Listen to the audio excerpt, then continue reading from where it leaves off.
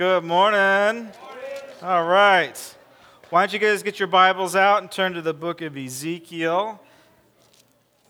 It's like halfway through, a little more halfway through. While you're getting there, do you guys know the illustration of the frog in the kettle? You know this one? So if you take a frog and you heat up a kettle of boiling water, or at least get it hot, and if you drop the frog into the kettle, the frog's going to jump out, right? Because it doesn't want to die. Because boiling water doesn't feel good. And so the frog, because of the situation and the environment and the pain, it's going to avoid death. And it does. It's going to jump out. It doesn't want to die. Yet, if you take the same kettle, and if you just put regular cold water in it, stick your frog in there, and you slowly increase the heat, the frog's going to stay in that environment. It's get a little warm, get a little cozy. He's going to like it. And then, before he knows it, he's dead. He didn't jump out of the pot. Like his circumstances and his environment was so comfortable, and the situation was changing so slow that he didn't realize that he was dying. And this is where we're at. This is where we're at spiritually. Most of us, we don't realize that we're dying. We're just used to our environment. This is the way I believe that our country's in. Country's in this situation. We're slowly just kind of getting cooked. Inside of the Christian world, Christian professionals, they're calling it the slow fade. Have you ever heard of this term before? The slow fade. It's happening to the younger generations. They are slowly fading out of spirituality and out of the church, and some experts are saying forever. Now, when you and I were younger, maybe some of us can't remember when we were young because we're so old now, but when we were younger, what did we do? We sowed our wild oats, and we had our experiences. We messed around, we fell in love, we got married, and then we had kids, and oh my gosh, I got to get my life together. So therefore, I go back to church. So I can instill some values into my kids. I want my kids to grow up with faith in God, and so I'll go back to church. This is the pattern. Except now it has changed. The slow fade has taken full effect, and they're not coming back. They can be good without God. They can give them a set of values that they think are good enough, and this is what our culture is experiencing. Spiritually, the same is true. Remember when you first fell in love with Jesus? Kind of like when you first fall in love with your spouse or your wife or boyfriend, girlfriend. And when you fall in love, it's like lightning, right? You fall in love. It hits you like a ton of bricks. You don't know where it came from. Like you thought you thought you had your act together, you were logical, and you had a plan, and all of a sudden somebody came into your life and messed it all up, and now you're all romantic, and what? Why am I all mushy? What's going on? But it happens in the natural, we fall in love. And in the spiritual, I believe the same is true for the most part. Most people come to faith in an instant. When they come to the realization that Jesus is a real guy. Like he is God in the flesh. When he breaks into our reality, when we come to the realization that Jesus is more than just, that picture on grandma's wall in the kitchen with the blonde hair, blue-eyed Jesus, that his eyes follow you all the way around. You know what I'm talking about? Does grandma have that painting in her kitchen with the Jesus? His eyes, no matter where you're at in the room, Jesus is always looking at you. Yeah. Once you come to the realization that that's not, Jesus, if that works for you, that's fine. But Jesus is so much more. He's beyond Hallmark greeting cards. And once we fall in love with him, it just wrecks us. How do you fall out of love? Is it a lightning strike? No, it's you are slowly being cooked to death, and you don't even realize it. Marriages don't fall apart in an instant. It takes years for a marriage to slowly fall apart to the breaking point where somebody has an affair or whatever, right? It doesn't happen in an instant. It's a process.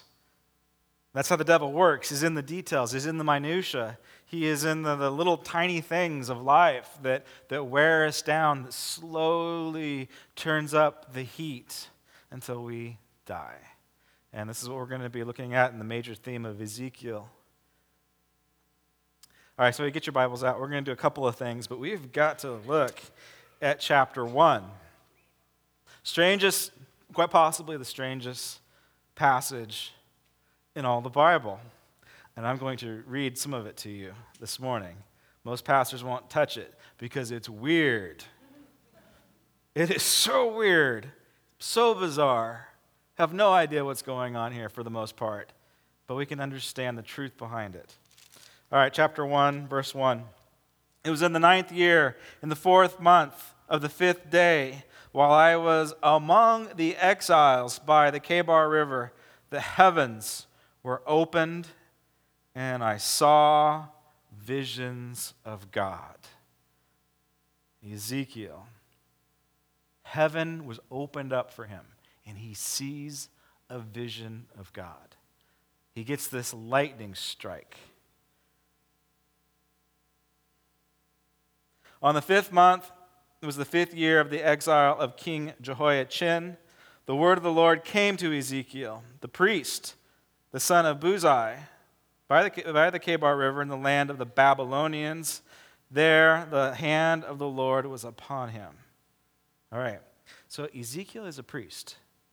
And what is interesting about Ezekiel and this passage and what he's about to experience here is that it changes him. So when heaven is opened up, when he sticks his head into heaven and he sees it. Aaron, can we bring up my little picture? All right. I like art. I don't know if you don't know that about me, that's just I like art. I came across this image years ago and I liked it. And then I'm like, oh man, I probably shouldn't like this image because it's astrology. So I didn't save it. I got rid of it. And then this week, I probably spent too much time on chapter 1 of Ezekiel. And I came across this image again. It wasn't astrology. It was a Renaissance etching of Ezekiel. So I'm like, oh, cool. All right, so here is the material world. This is our reality. This is our planet. Here is Ezekiel down here, and there is his head poking into heaven, and he gets to experience the divine, and it changes his calling in life because he was a priest, the son of Buzi. This experience happens on his 30th birthday. How would you like to get an experience like this, a birthday present like this? Pretty cool. But this experience makes him a prophet. So he begins to take on two roles. As we've been learning, there's basically three offices. There's the office of priest, there's the office of king. So David was a priest king. And then there was the office of prophet. So the king, the political realm, is supposed to take care of the people. Supposed to be the shepherd of the people. Making sure that justice is administrated, that there is plenty of food in everybody's bellies. That's what the king should do. And the priest's role is to actually intercede for the people to God. So you brought your sacrifice into the temple, but the priest is the one that slays the sacrifice. The priest, if you did some naughty things, I think that naughty is the word of the year for me. If you have been naughty, you have to have the priest pray for you and sacrifice your animal for the forgiveness of your sins.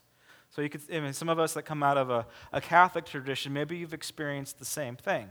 So you have to have you go to a confession, you confess your sins, and the priest prays for you. He absolves you of all your sins. So the same is true in Israel. That's what's going on.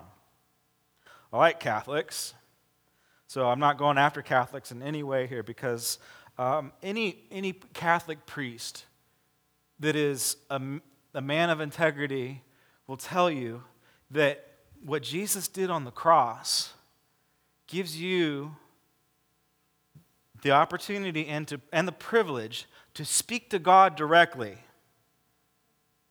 You don't need a priest to speak to God directly. Father Ramirez over at OLA, this is what he believes. He's a born-again Catholic priest. He had an experience with God that called him into ministry. Yet he will, his job is to pray for you, is to hear your confessions, and I think it's a good thing. But he wants more for his flock. He's pushing them into spiritual maturity. Now, before we go off on Catholics, have you ever asked me to pray for you? Yeah. Have you ever asked your friends and your family to pray for you? Yeah.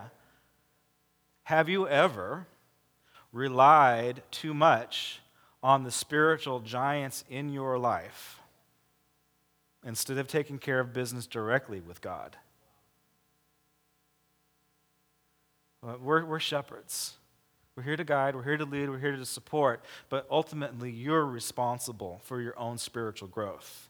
You don't need me to, I will pray for you, and I do every day, every week, and every day, for the most part, unless I don't like you. Unless you're frustrating me, right? No.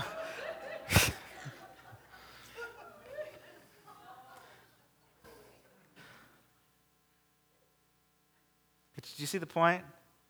Well, Jesus broke that. He broke that barrier. He ripped that veil right in half. So we have direct access to the Father. We do. It's an incredible opportunity. It's an incredible blessing, and we shouldn't be so spiritually lazy where we say, "Would you just pray for me because I'm too lazy to pray for myself?" Slow fade, folks.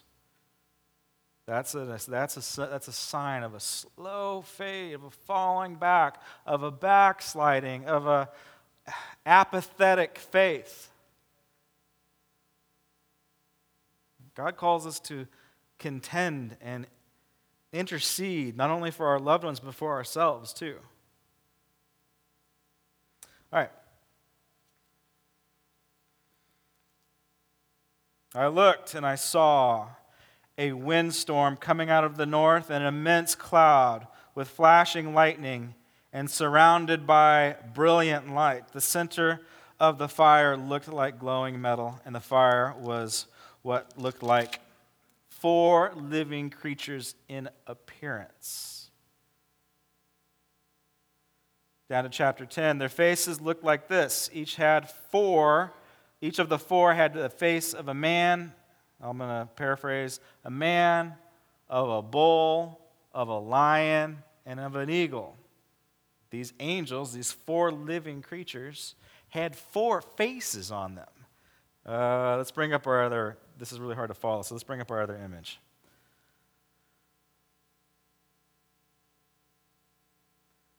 All right, down to verse 15. As I looked at the living creatures, I saw a wheel on the ground beside each creature with its 4 faces. This was the appearance and the structure of the wheels. I told you this was weird. I told you this was bizarre stuff. How many people have ever heard this preached in Sunday sermon? All right.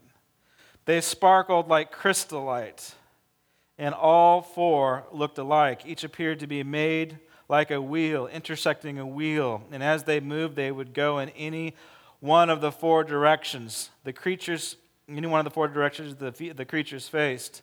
The wheels did not turn about as the creatures went, and their rims were high and awesome, and the 4 rims were full of eyes. Down to verse 22. Spread out above the heads of the living creatures was something that looked like an expanse, sparkling like ice. Your Bible might say crystal. Like ice, and it was awesome. And under the expanse of the wings, it stretched out and onward.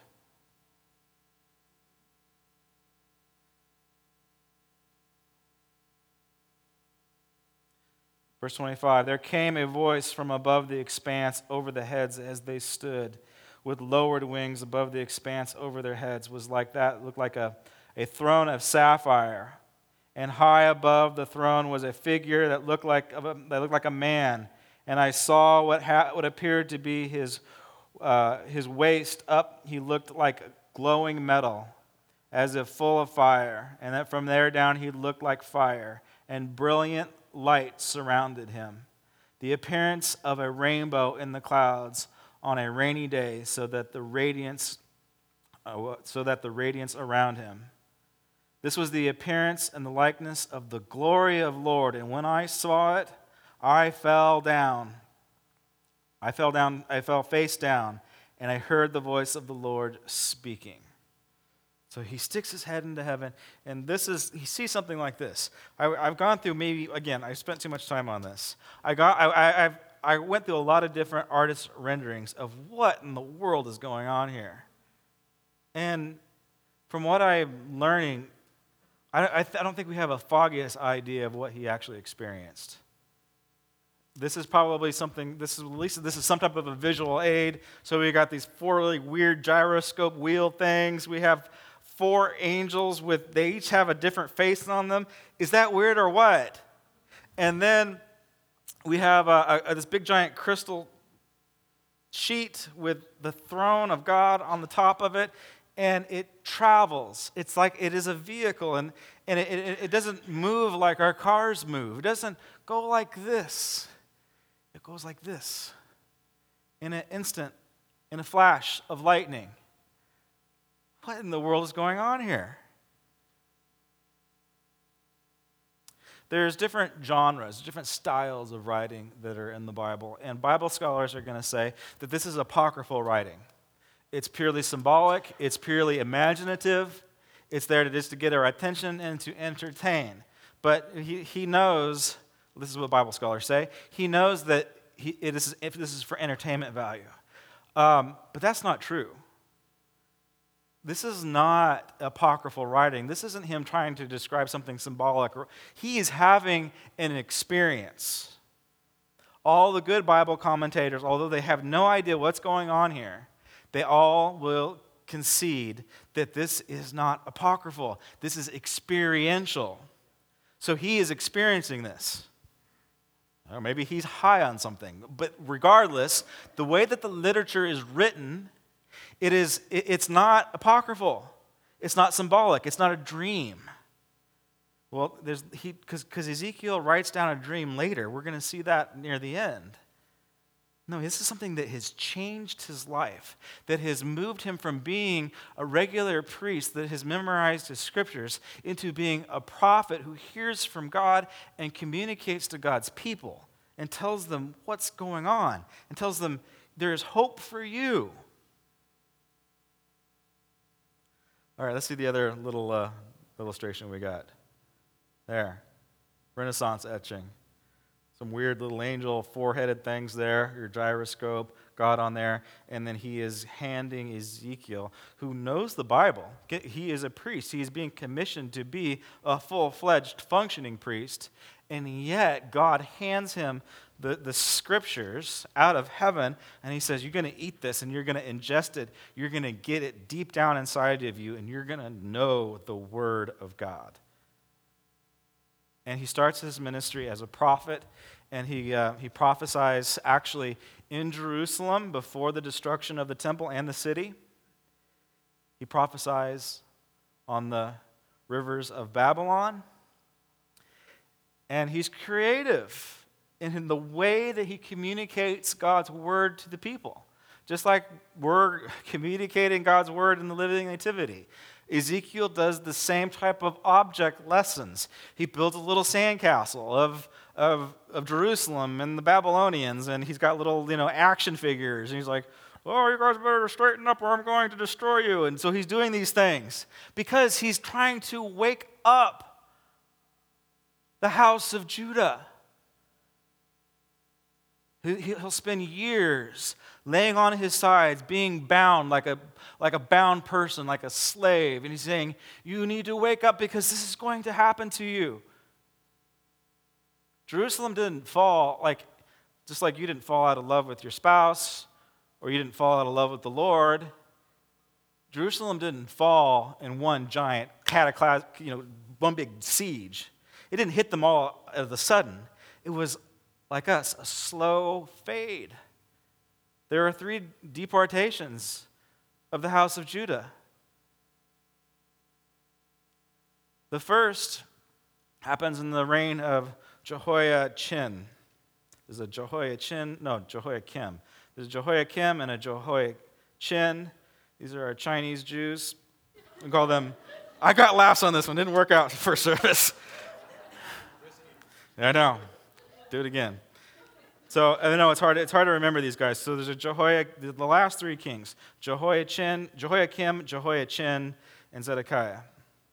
So, Kim sees the first deportation of God's people. It's be Shadrach, Meshach, Abednego, and Daniel. Daniel's next week. You don't want to miss Daniel. And the Babylonians take their children away from them. They take the brightest and the smartest, and they don't fight for their kids.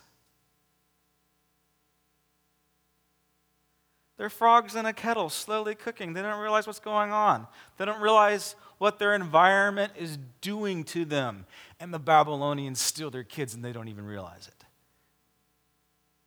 Ezekiel's prophesying to them, you guys need to wake up. They're stealing our kids. And you're sitting there cooking in your own stew. Second deportation, they do take Ezekiel away. And the third and final deportation is the destruction of the city, the leveling of the city, 586. It's the ash layer, about that thick. I've seen it. This is how we date our history books. It's from the Babylonian destruction in 587, 586. We've got the layer. We've got the strata. So that's how they do it. So here's the Babylonians. This is the date, and this is how we physically date everything because of the siege in 586. But it was a long process. The destruction of the house of Judah was a long process. God took them into slavery. They didn't stand up and fight. Last-ditch effort. Finally, the last king. He wasn't a good king. He was actually a puppet king. Like Ezekiel doesn't even call Zedekiah a king. He just calls him somebody that the Babylonians installed. He was a puppet king. He's a vassal. He wasn't even a real king. They install Zedekiah. Zedekiah rebels. I think Zedekiah was an idiot. Is that fair to say? I think clearly he was an idiot because he was a puppet king. He gets installed by the Babylonians. Jeremiah prophesies to him, and Jeremiah's prophecy to Zedekiah was, you're gonna be destroyed. The Babylonians are going to destroy you, and you will never see you're never going to see Babylon. And then Ezekiel, it might be the other way around. I can't figure out who said what. Ezekiel says, you're going to be hauled off to Babylon. And Zedekiah has fun with this because we have prophets that contradict each other. The prophet. So we have Jeremiah that says, you're never going to go into slavery. You're never going to go to Babylon. And then Ezekiel says, you're going to Babylon, and you're crossing figure. We have conflicting prophetic words. And Zedekiah makes fun of them. This is why I think he's an idiot. He says, you prophets, you think you hear from God, but you don't really understand what's going on because you're contradicting each other. You're saying one thing, and you're saying the other thing. This is scary stuff. You know what happens to Zedekiah? The Babylonians finally get a hold of him because he did something stupid. And they get a little, this is awful, I shouldn't laugh. And they kill all of his sons right in front of him. They murder all of his sons right in front of him. And that's the last thing that he sees because they gouge his eyes out. And then they haul him to Babylon. So both prophets are right. One says, you're never going to see Babylon, which is true. He never saw Babylon. He was physically there, but he never saw Babylon. Ezekiel's crazy like that. Very accurate. I don't have time to get into it, but in chapter 38, it talks about Gog and Magog, which is quite possibly Russia and Turkey getting ready to invade Israel. If you watched the news lately, where is Russia and Turkey right now? Where are they? They're in Syria. What do they get? Look, if they go to Israel, folks, it's time to start evangelizing. All right. I didn't want to talk about it. But basically, it tells you when the end of the world is. But I'm not going to get into that today. Please tell me, I want to know, Pastor Josh. When is Jesus coming back? How much longer how much longer can I sin before Jesus comes back? I know when he's coming back. It's tomorrow. All right? There we go. Jesus is coming back tomorrow, folks. If I'm wrong, I'll repent. And if you ask me tomorrow, what am I going to say? Thank you. All right, so why did I want to read this really bizarre encounter? Because, again, it is the encounter that actually changes his life. It's him sticking his head into heaven that transforms him. It's so weird. John Calvin, the great expositor, spent a lot of time on Ezekiel. He's like, I have no idea what's going on here. But what I do know is it changed his life. Isn't that cool? There's a group of people that actually think they know what is really going on here. It's another reason why I want to talk about it, because it envelops the spirit of Antichrist. So there's a group of people that really know what's going on. Okay, don't raise your hands. This is kind of embarrassing. But how many people watch wrestling on TV? Oh, I've got somebody that raised their hand. Okay, you like WWE wrestling. Like you watch it. I have some news for you. It's fake. I know. Well, there's two kinds of people, those who get wrestling and those who don't get it. Yeah. Yeah. All right. But you know, if you're sitting there watching WWE and Hulk Hogan and all this stuff, you're sitting there, you're watching wrestling, and deep down inside, you know it's fake. Right? If you don't know it's fake, just do a little soul searching. It's fake.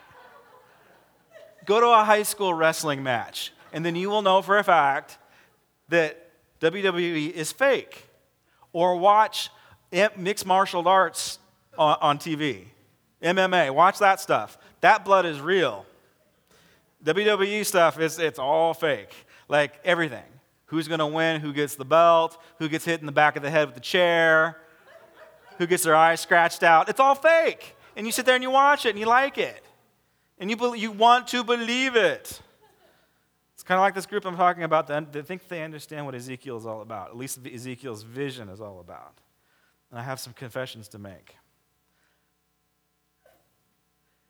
It's the ancient alien folks, right? The ancient alien folks. History Channel, Chariot of the Gods book.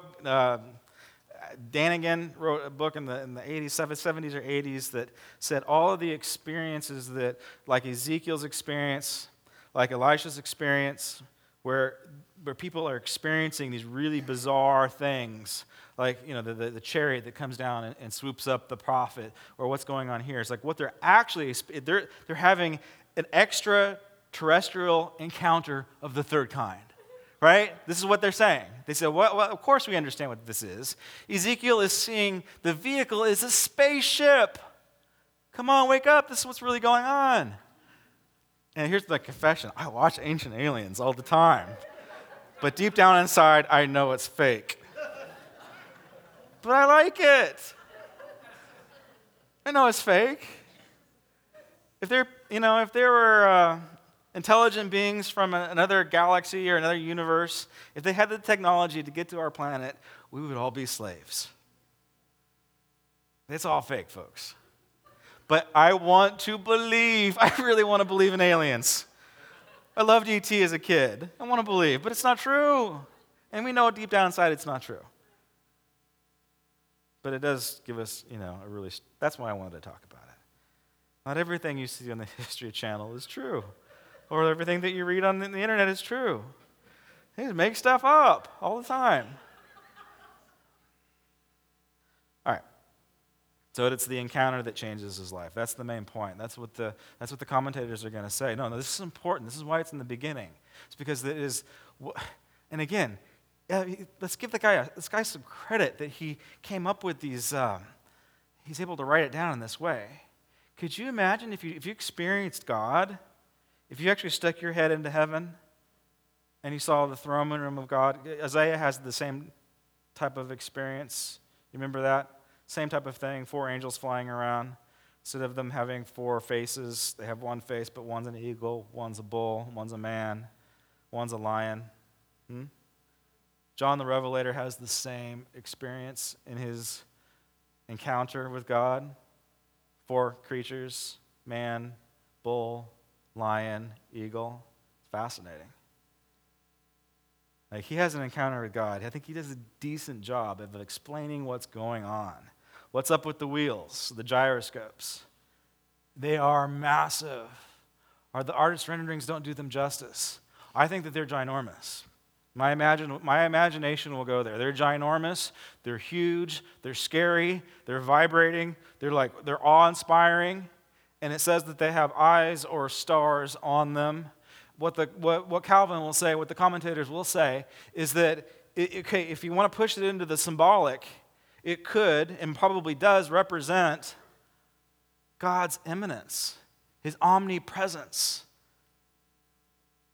his omnipotence. God is everywhere, all at the same time. We're not that special. Okay, sometimes we are. Sometimes God likes us better than other Christians. It's just true. It's just the way it is. But there's other people in other churches where they're experiencing the presence of the Holy Spirit too. I know it's a big shock, but it's true. He's with churches down the street. He's with churches in other cities. He's in churches on the other side of the world where they're being persecuted. God's everywhere all at the same time. And these eyes are these stars. He's eternal. He's outside of time. Trying to figure out if the universe is eternal or if it's temporary. Scientists can't figure it out. They don't know. We had a full-fledged scientist here, first service. And he's like, yeah, we can't figure out if the universe is eternal. Because if it was eternal, that could explain some things. But the way that the science is pointing is that it was, ready for this? It was created. It was designed. To say that the universe is eternal is the easy way out, but they can't reconcile carbon stuff. I don't know. You went way over my head within 5 seconds.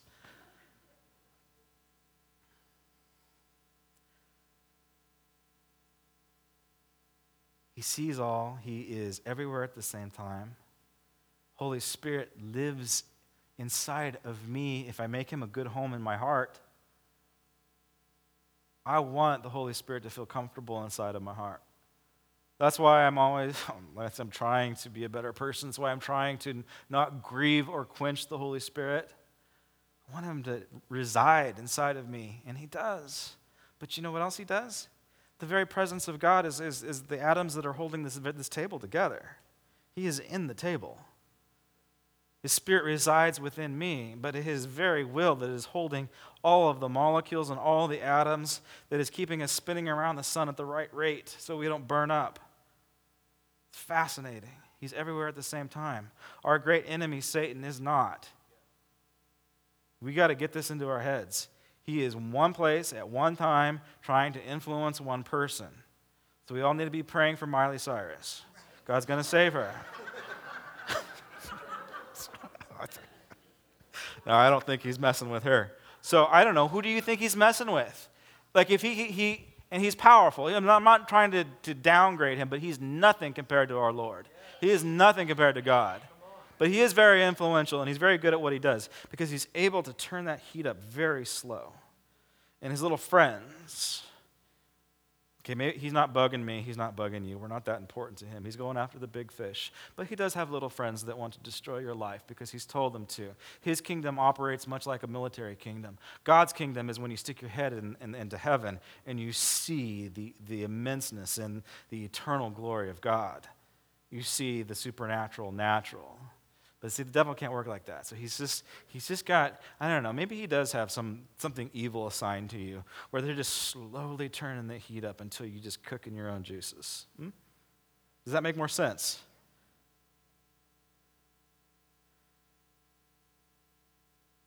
He's just little tiny things, little tiny offenses that he plants in your mind. You know what? God really doesn't love you because if he loved you, he'd give you more Christmas presents. You know what?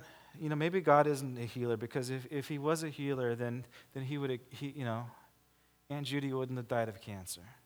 All these little tiny things, right? All of these little negative things. And it's just that slow heat that we begin to accept and to agree with, to slowly get cooked in. We don't wake up one morning and just say, I don't love God anymore, like kind of how we fell in love with God. We don't fall out of love with God. Again, it's that slow fade, that slow backslide, that vicious cycle, right? That cycle of repentance and returning to God, repentance and returning to God, repentance and returning to God, which is the enemy's plan is just to slow you, each time you do it, just to break you down a little bit further until you're so disappointed that your disappointment gets reflected onto God. But see, Ezekiel has the solution. Let's look.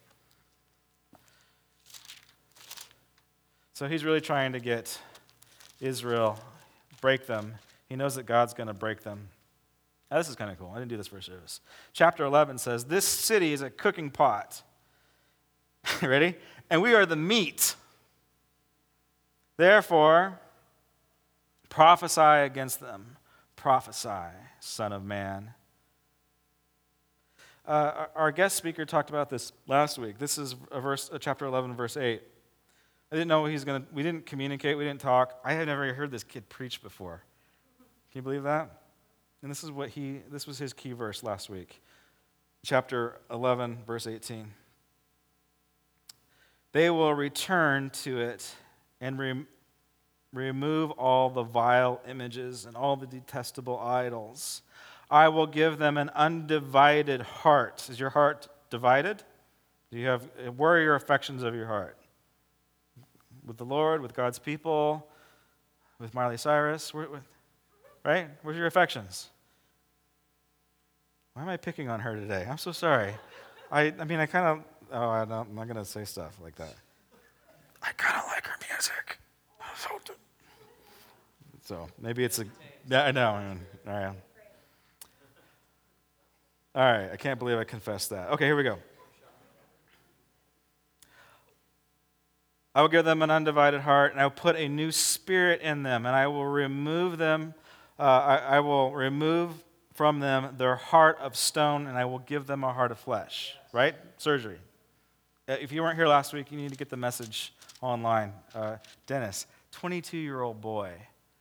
And if you thought that we've lost the young generation, there's hope, folks. There's passionate young people. We need to give them a chance. Very exciting.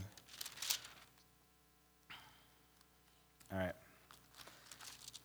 Here's Ezekiel's answer for us, though, that are on the slow fade, that are slowly, bit by bit, falling out of love with God. Chapter 37. The hand of the Lord was upon me, and he brought me out by the Spirit of the Lord, and he sent me in the middle of the valley. It was full of bones.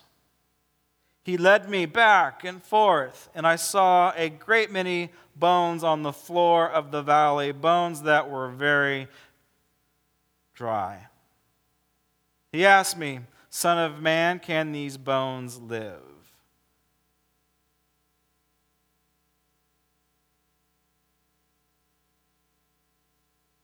So he's asking. God's asking us, okay, are we dead? There's certain areas in your life that are dead, that are dry. Can they live? Well, the way that it also comes across is, Son of man, can you see these bones come to life? It requires vision. So what is it? What's dead in your life? Is there a certain part of your life that's dead? Maybe a passion for the Lord or whatever the slow fade is? I don't know. What has died down inside? What areas are you backsliding in? What areas of your heart that's you've lost affection? Do you have vision that it can be restored? Maybe it's not you. Maybe it's your kids. Maybe you've given up on your kids. Do you have vision that they will be restored? What is it? So God asked the question, do you have vision to see it change? It says, then he said to me, prophesy to these bones. We have to speak the life into them. Prophesy to these bones and say to them, dry bones, hear the word of the Lord. This is what the sovereign Lord says to these bones. I will make breath enter you. It's so good. And you will come to life, and I will attach tendons to you, and I will make flesh come upon you. You and cover you with skin, and I will put breath in you, and you will come to life. Then you will know that I am the Lord. And so I prophesied, and I commanded. And as I prophesied, there was a noise and a rattling sound, and the bones came to life. They came together, bone to bone, and I looked, tendons and flesh appeared on them, and skin covered them, but there was no breath in them. Then he said to me, okay, have you ever tried something with God and it didn't completely come to fruition? Maybe you were sick, somebody prayed for you, and you only got half well. Oh, God didn't help me, I'm going to give up. Oh, God only did part of the miracle. I'm going to give up. No, go for part 2. So I prophesied and was commanded. Okay, a noise and a rattling sound, and the bones came together, bone to bone, and I looked in tendons of flesh. Okay, and he said, prophesy to the breath, prophesy, son of man, and say to it, this is what the sovereign Lord says, come from the 4 winds, O breath, and breathe into these slain, that they may live. And so I prophesied as he commanded, and the breath entered them, and they came to life, and they stood up on their feet, a vast army. Okay, so this is a dream. This is prophetic writing. It's apocryphal writing. But it will happen someday. And the imagery that is used, the dead bones, they are Judah. Actually, it's Israel. It's both houses. It's the house of Judah and the house of Israel. Both of the clans of screw-ups. And God's going to restore them both. Wow. But they're dead. How does he do it? It is just the breath of God. It is, and it harkens back to Genesis 2. It is the ruach of God. When the breath is the ruach of God, it is the holy breath. It is the Holy Spirit. It is the animating, life-giving force that we as humans get. We get breathed on. It is that holy breath of God that changes them. Okay, you know the big famous popular Bible verse, John 3:16. For God so loved the world that he gave his only begotten Son. Whoever believes, right? You know this one. Do you know who he told that to? Remember? John chapter 3? Who's his audience? His audience is Nicodemus, the premier professor of Israel, of Judah. He's the smartest guy in the country. He's the rock star of Israel. He knows everything. He's got the Bible memorized. He is the leader of leaders. And where does he decide to encounter Jesus? He wants to encounter Jesus in the shadows, in the dark, not in the open air, not where people can see him. So there's a little bit of insecurity, a little bit of fear, a little bit of, whatever. Doesn't want to be seen with Jesus, but he knows, and he goes into Jesus' presence and he says, look, okay, we can't deny what you're doing here. These things are real. These things are true. There's no way that you could do this stuff and not be sent from God. So you're sent from God. We're acknowledging this. So how do we get into the kingdom of heaven? How do we help me out here, Jesus? It's okay to pray that prayer. Help me out here, Jesus. And what does Jesus say? He says, unless you're born again, you can't enter into the kingdom of heaven. And the smartest guy in the country doesn't get it. He says, what? I have to be born again? I have to go back into my mother's womb and come out again, right? You know the story. Doesn't make sense, Jesus. It's not practical. And Jesus' response was, you ought to know better, Nicodemus. You are the professor of professors. You are the priest of all priests. You're the smartest guy in all Judah. You should know these things. You ought to know better because I know you have Ezekiel memorized word for word. You should understand the doctrine of regeneration. Remember, 70s and 80s? Remember the term born-again Christian? So they were Christians and they were born-again Christians, right? Remember this? And then it kind of got all like legalistic and, oh, you're not a born-again Christian. Well, Ezekiel's saying, look, you can be regenerated, reanimated. Hear the breath of the Holy Spirit breathed on you. It's the same doctrine as being born again. You can have heart surgery where God can actually, your heart's done for. It's beyond the point of no return. It needs to be taken out. You need to have a new heart, a flesh replaced in there.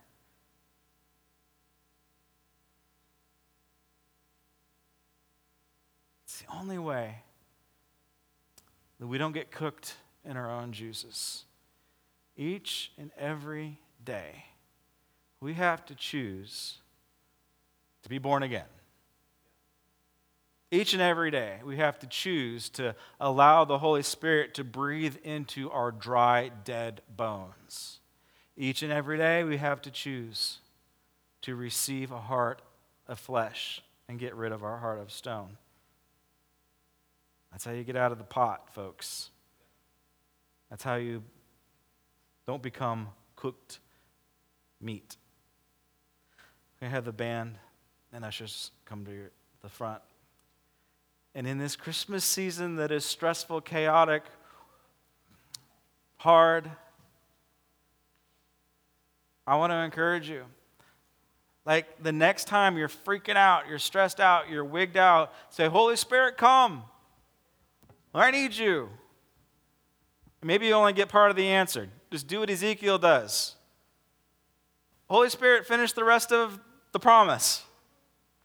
Let's finish it up, God.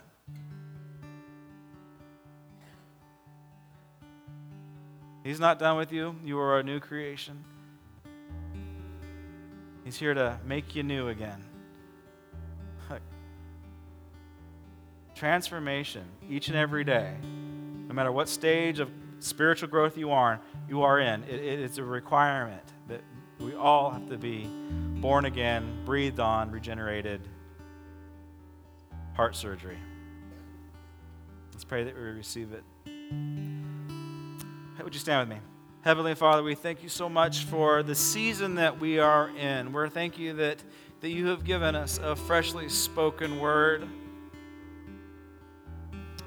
that you will not leave us undone, that you are here to see us through to completion, and that you will do it. So God, we would just put our faith and our trust and our hope in you. And we just pray for encounter, God. We pray that you just give us the ability to stick our head into heaven and to see things that will just wreck us for the rest of our lives, that will just get us completely sold out for you. Thank you, Father, for this church, the blessing that it is to the city and to the community. We say more, Lord. In your name, amen.